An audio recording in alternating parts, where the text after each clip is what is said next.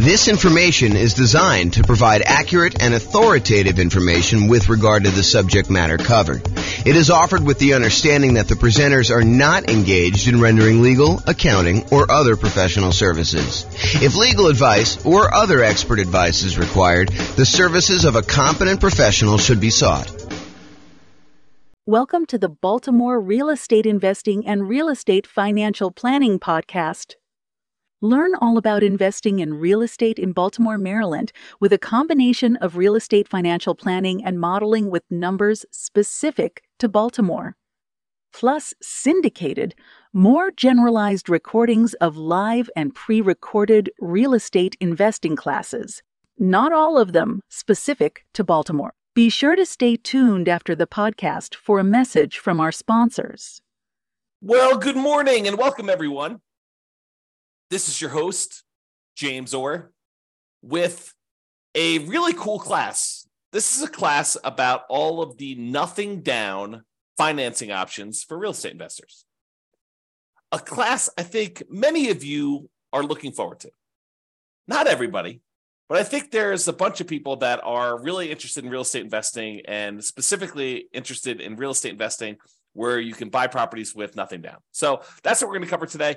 I will point out something that may not be obvious to new people, but is probably more obvious to people that have been investing for a while. And that is, if we're thinking about our current environment, I'm recording this March 29th,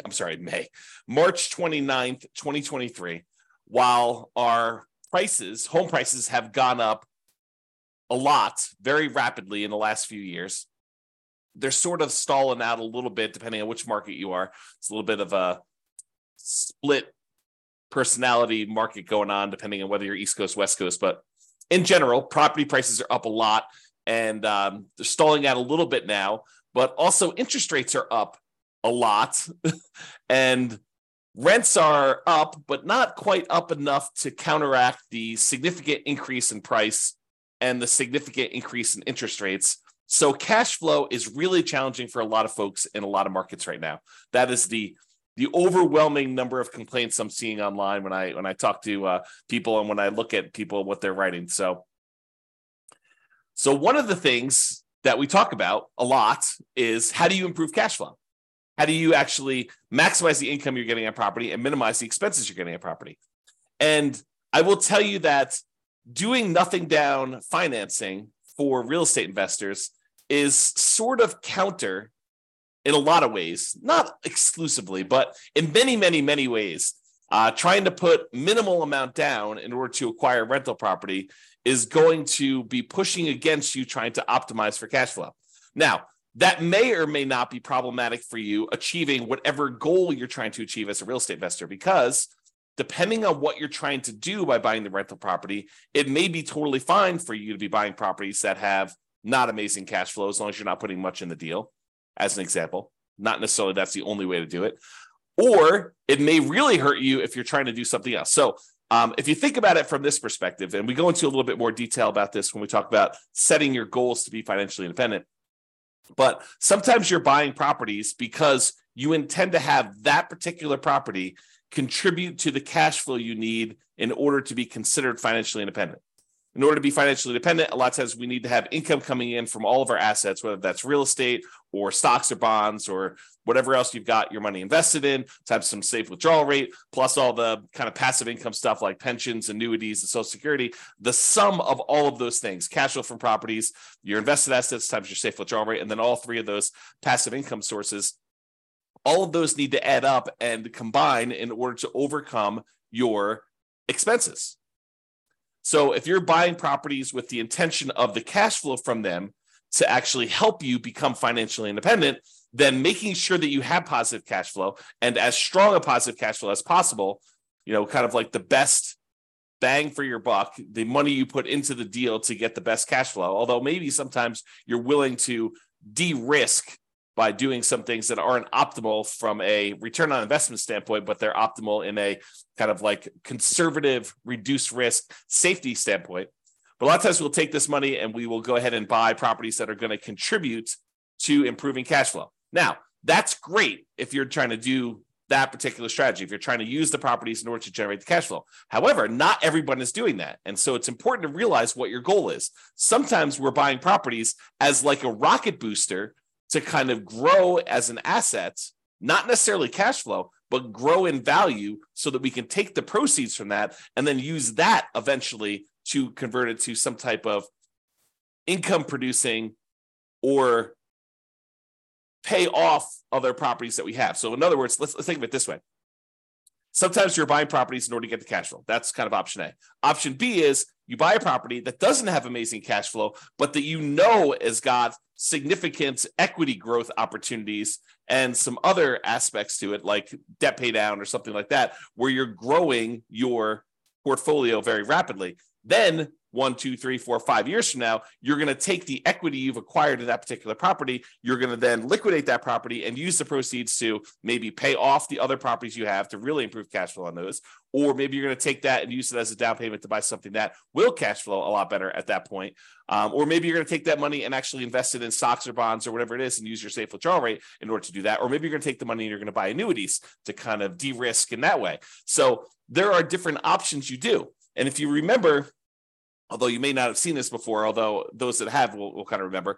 So when we think about the returns we're getting by buying real estate, a lot of times the return on equity actually goes down. It decreases over time so that the return you're getting really early on when you buy a deal is massive usually. And that's usually the highest you're getting. And then that return, if you hold it for 1, 2, 3, 4, 5 years, it actually starts to decline pretty rapidly and your return goes down. So sometimes we're taking properties that we're buying with these really high returns early on, then we're using those as kind of like rocket boosters in order to then pay off other properties.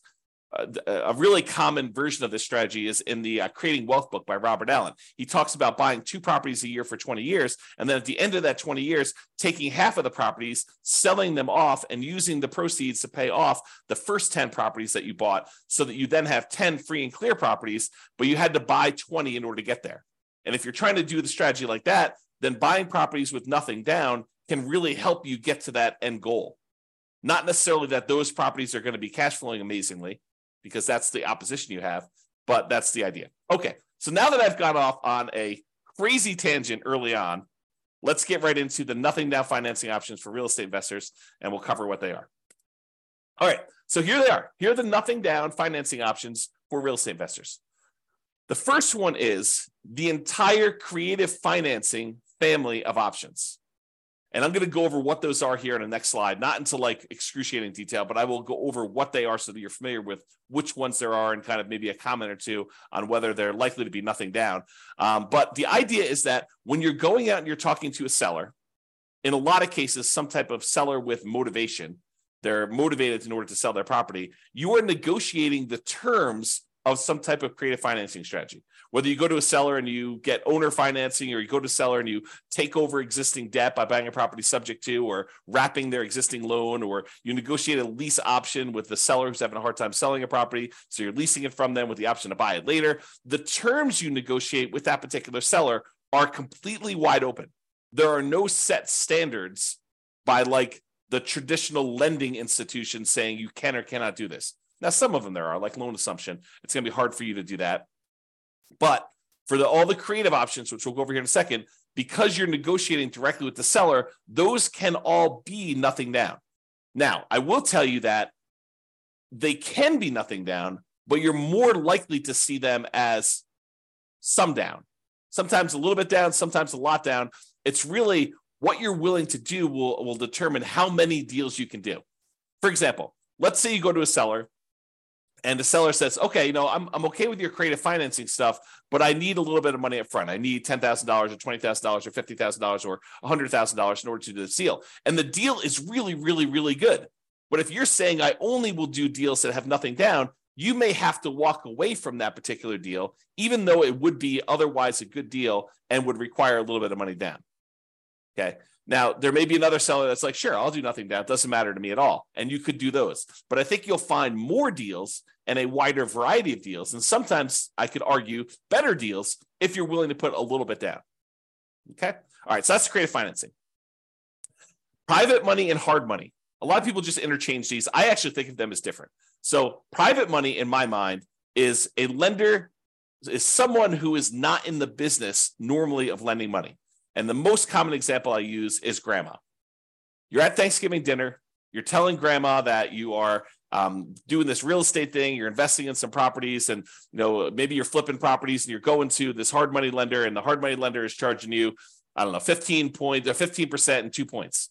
So they're charging you 2 percentage points of the loan in order to initiate the loan, and they're charging you 15% interest for the 6 months or 8 months or 12 months or whatever that you have the loan out there for. And grandma says, "Whoa, 15%. I'm only getting 4% on my CDs. I've got $500,000 in CDs. How about I loan you the money instead of getting 15%? Let's say you pay me 7% or 8% or 9% or 11%." And you say, "Grandma, that sounds great." And she's like, "Well, it's better for me. I don't want to give the bank this money, and they're only paying me 4%. I'd rather have you do it. You can make some money with it, and I get more than what I get in the bank." Or maybe even grandma says, "I'll do it for the same 4%. I might as well." And so the idea is that private money is someone that you know personally, that you've gone to, and you've asked them to become a lender on your real estate investing projects. They are not in the business of loaning money typically. Okay. And the terms of that are primarily based on your negotiating.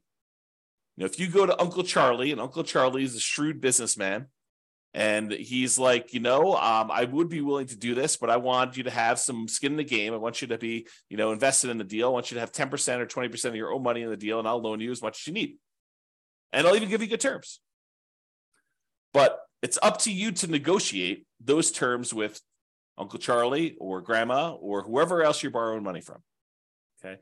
And I will tell you that a lot of times this is based on trust, but there are some times when the quality of the deal matters, and the quality of deal can help. You have really, really amazing deal flow. This will be a lot easier for you to negotiate. And I think that's true universally. Okay. With all the people that you're negotiating directly with. All right, hard money. So hard money is money that is borrowed from someone who is in the business, or some company that is in the business of loaning money on deals. A lot of times it's based on the quality of the deal and a little bit of negotiation. Typically, it's only commercial loans, so you're not usually going to be able to move into these properties. There are probably few exceptions to that, but most of the time, a lender doesn't want to deal with the loan requirements of making loans to people that are going to own or occupy. The rules for that are different, my understanding.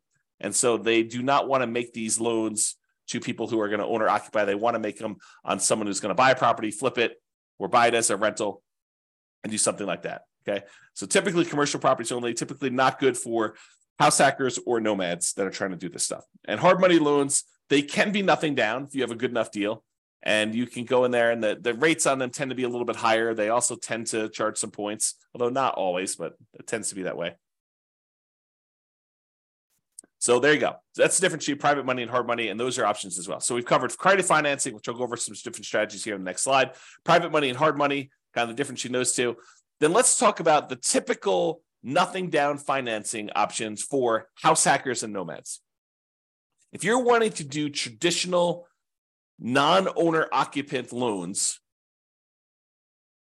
where you're buying investment properties, you're not moving into them, it's hard to do nothing down unless you do creative financing, private money, or hard money. To go and try to find a traditional lender willing to loan you money as a non-owner occupant, buy an investment property, is going to be really hard to do. Now, if you're a house hacker and you're buying a single family home where you're going to get some roommates, or a duplex where you're going to live in one side and rent out the other, or a triplex where you're going to live in one of the units and rent out the other two, or a fourplex where you're going to live in one of the units and rent out the other three. And with the duplex, triplex, and fourplex, you can, in addition, have roommates in your own unit if you wanted to. So you can house hack in two ways. You can house hack by unit, and you can house hack by roommates. But if you're going to do strategies like that, there are traditional financing options available that are nothing down and that you can do those with. Okay. And if you're going to do the nomad strategy, where you buy a property, you move into the property, you live there for at least a year, which is a requirement of the lender, then you decide to convert that property to a rental, buy your next property with little or nothing down and with good owner-occupant interest rates. And then you repeat that process until you have as many rentals as you want. That's what nomading is. If you're going to do that, there are options for you to do that as well. So the two nothing down loan options are VA loans, For veterans, if you have veteran benefits, you can get a VA loan. That's a nothing down loan program. And that could be used for single family homes. Plus, it could be used for duplexes, triplexes, or fourplexes. So you do a nothing down loan program and be able to buy a duplex, triplex, or fourplex, or single family home if you're doing that either as a house hacker or as a nomad. But you got to move into those units. You cannot buy a non-owner occupant property with a VA loan. You have to move in. Okay. And the other nothing down loan option that house hackers and nomads can use are USDA loans. USDA loans are typically for rural properties. So you're probably not going to be able to use this inside the city. These are going to be properties on the outskirts of town, in areas that have relatively low populations, and you might have to be living outside of your main marketplace in order to be able to acquire these and buy those properties. And they're only for single family homes. So you can't use those to buy duplex, triplex, or fourplex. It's only going to be a single family home for the USDA. So for veterans, for VA loans, you have to be a veteran. That's kind of like the restriction. For USDA loans, you have to have a property that's in a rural area. So they're kind of limited in what they can do. It's not like you can universally apply these to any property that you want to do. Okay. And in addition, I'll add that there may be a local bank in your marketplace that I'm just unaware of, but occasionally we see these, or a local bank that is willing to do a nothing down owner occupant loan. I've never seen them do a nothing down investor loan, but nothing down owner occupant loan. I've occasionally seen a local credit union or a bank offer a nothing down loan program for you to be able to do that. So it may be worth you searching locally for your credit unions and local kind of like community type banks in order to see if you can find deals like that. Okay. All right. So what I'm going to do is now we're going to go over the creative financing options, just kind of explain to you what those are and whether or not I think that they are likely to be nothing down type deals. And then we'll go over a little bit more detail about the VA loans and the USDA loans, which are the two primary ones that we're going to do. And then we'll finish up. Okay. So creative financing. There are 6 kind of groups of creative financing in my mind. There's owner financing, where the owner acts like the bank. They're the ones providing the financing. And in order for it to be owner financing, in my mind, it has to be free and clear. So the owner must own the property and not have any mortgage on it themselves in order for it to be owner financing. If they have a mortgage on it, it has to be wrap financing, where they're going to wrap their underlying type of loan. Okay. So someone who's trying to offer owner financing, but they have an existing loan in place, either they need to pay off that loan and offer you owner financing, or they're going to wrap their existing financing and then they're going to maybe collect the difference between what they're charging you and what they're paying on the underlying loan if they're wrapping an existing loan. Okay. So the terms of owner financing and wrap financing are whatever you negotiate with the seller. So they could be nothing down loans. Now, in order to find an owner financing deal or wrap financing deal, in most cases, you're going to have to do either a lot of labor or you're going to need to pay some money in marketing in order to have these deals come to you. So what I usually call the poor marketing methods or the lazy marketing methods. So either you're poor and you're willing to invest your time instead of money in order to find the deals. So a lot of manual labor to do this, or you're doing the lazy method where you're willing to spend some money in order to have deals come to you. So those are kind of like the 2 groups to do that. And one way costs money and the other way doesn't. So if you're really looking for, nothing down, may not really be nothing down. It may be no down payment, but you still have to pay money in order to do it. Okay, so owner financing, wrap financing, you're negotiating directly with the seller. So they technically can be nothing down loans, all negotiated though. You're more likely, in my opinion, to find deals where you will put a little bit of money into these. The chance of them being nothing down is relatively small. It's not like, 90% of these are nothing down. That's not been my experience. Maybe it'll be yours. So there you go. All right, next one is loan assumption. Loan assumption is when you're formally going to the bank and you are taking responsibility and formally assuming the loan from the seller. For example, they have an FHA loan and the FHA loan has really good terms on it. You're going to be moving into the property. And so you go to the bank and you say, look, I'd like to formally assume this FHA loan. They say, great, fill out this paperwork. Maybe there, maybe not, there's a fee involved. And you take over their really low interest rate on the loan themselves. Now, in most cases, especially when prices have been going up rapidly since they got their assumable loan, the FHA loan is an example, they're going to have a bunch of equity in the property. How do you deal with the equity?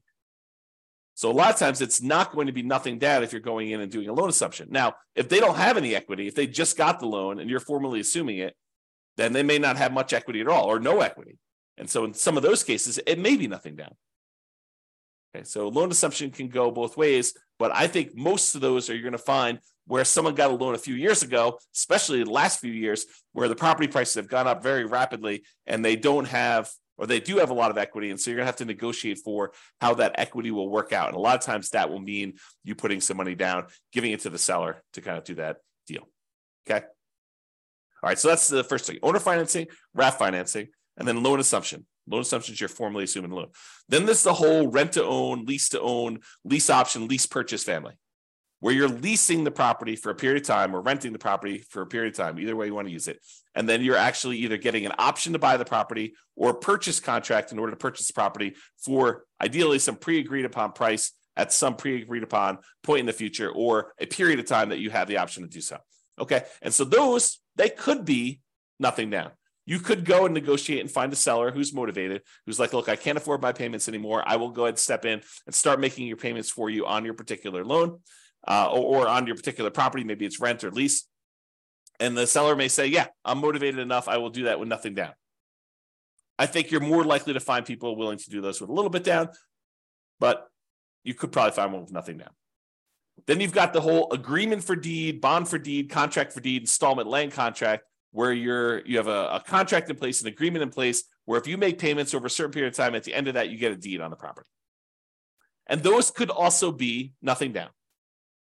Again, you're likely to find ones where you have to put a little bit of money down, but you can find those like that.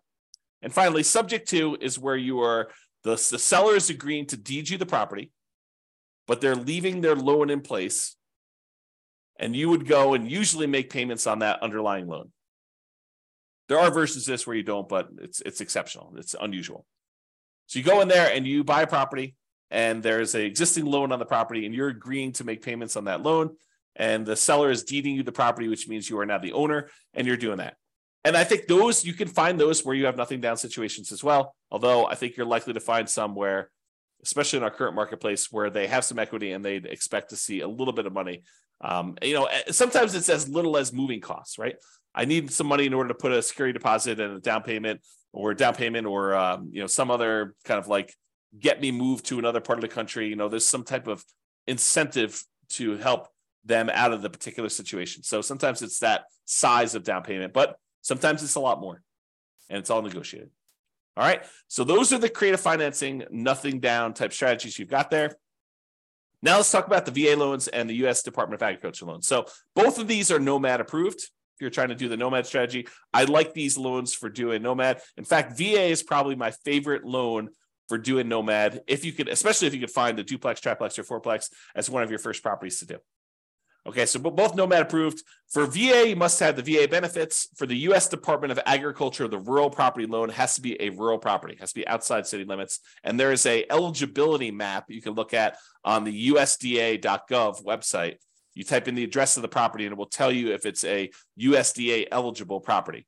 The link is shown here. I'll put it in the show notes if I remember to do that. If I don't, go ahead and reach out to me and I'll go ahead and edit retroactively. But you can go ahead and look at the eligibility map or just search Google. I mean, you don't need to reach out to me.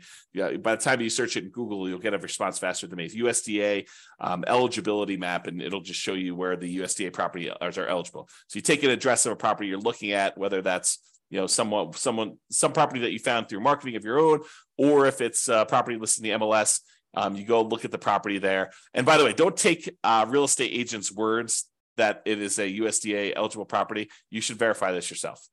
Okay, it'll be verified when you do it, but better to know before you go under contract whether it's eligible for USDA, nothing down or not.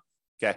All right. So there's eligibility map for you to determine that. This doesn't apply. VA, you can do rural properties or properties in the city. It doesn't really matter. But you do need to have the VA benefits if you're doing the VA type of loan.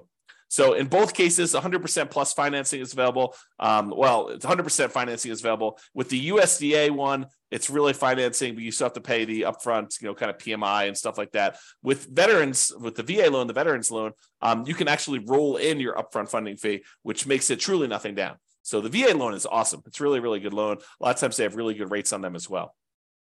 Both of those are fixed rates with the VA loan, there is no technical PMI. There's no monthly private mortgage insurance payment. However, with the VA loan, you do pay an upfront funding fee unless you qualify for an exception to it, but you do pay an upfront funding fee, and that funding fee kind of is like paying an upfront PMI payment. It's the guarantee fee that the Veterans Administration uses to kind of like insure or guarantee the loans. So everyone's paying in, and if the loan defaults, and that's the money that they use in order to make sure that the lenders are protected there. With U.S. Department of Agriculture, you will have PMI. There'll be a separate private mortgage insurance payment on those. In both cases, you must own or occupy the property.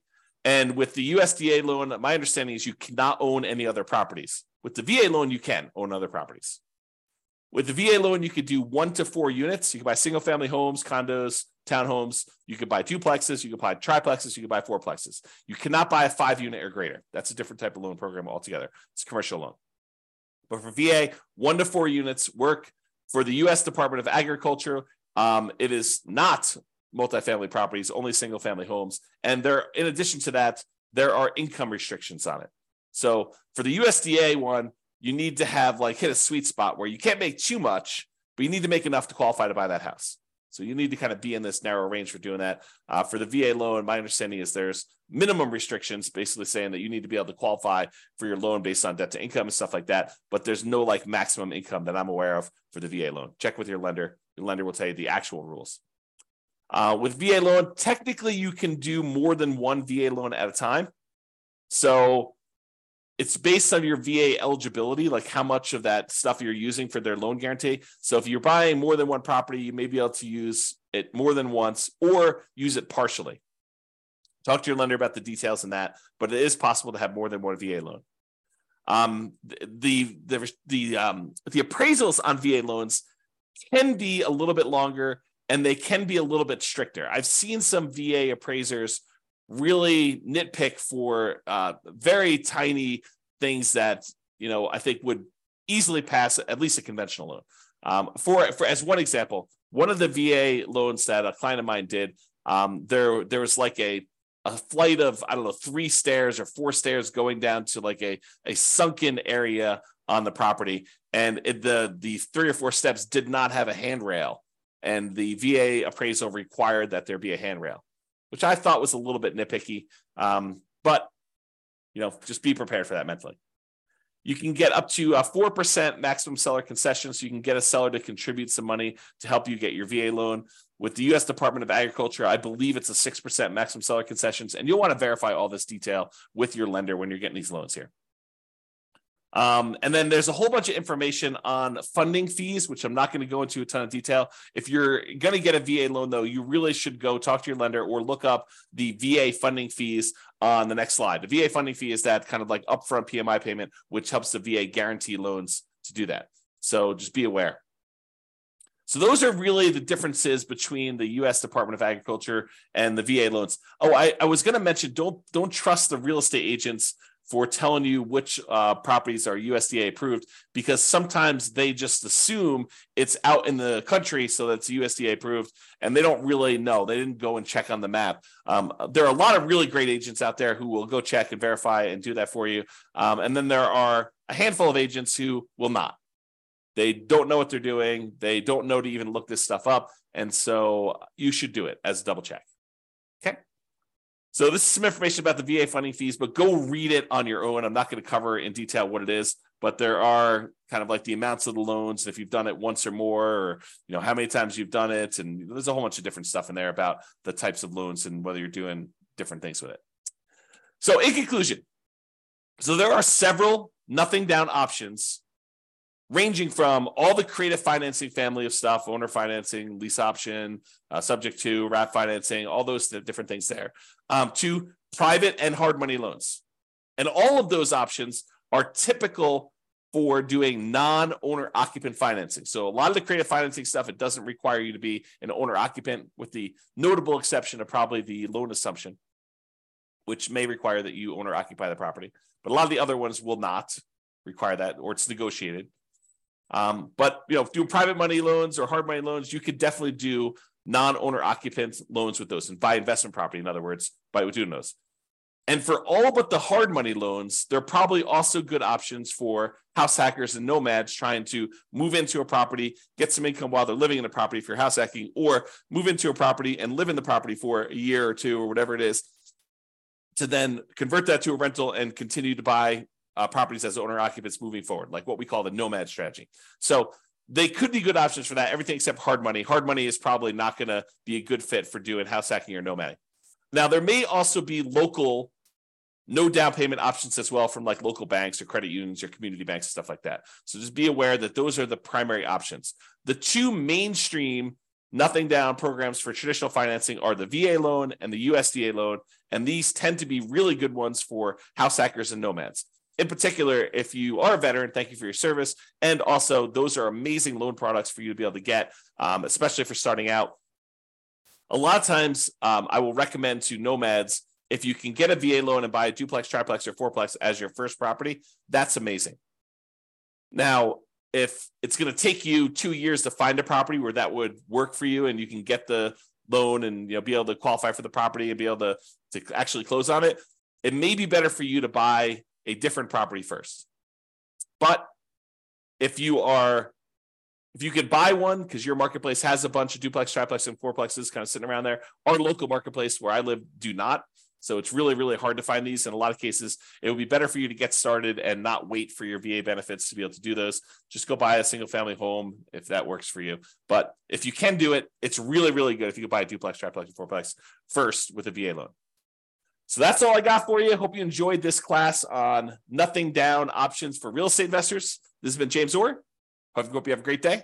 Bye-bye for now. With home prices up, mortgage interest rates up, and rents up, but not quite enough to counteract the higher prices and interest rates, cash flow on rental properties in Baltimore is harder than ever. Book a call with the Real Estate Financial Planner to apply our proprietary 88 strategies to improve cash flow on your rentals. See the show notes for a link to schedule your call and improve your cash flow today. If you're a real estate agent, lender, or professional in Baltimore that wants to help our real estate investor listeners, consider reaching out to learn about collaboration opportunities with this podcast. We'd love to add more value to our listeners by having you assist our investors buy, sell, and finance their real estate investments. See the show notes to schedule a call to discuss collaboration opportunities.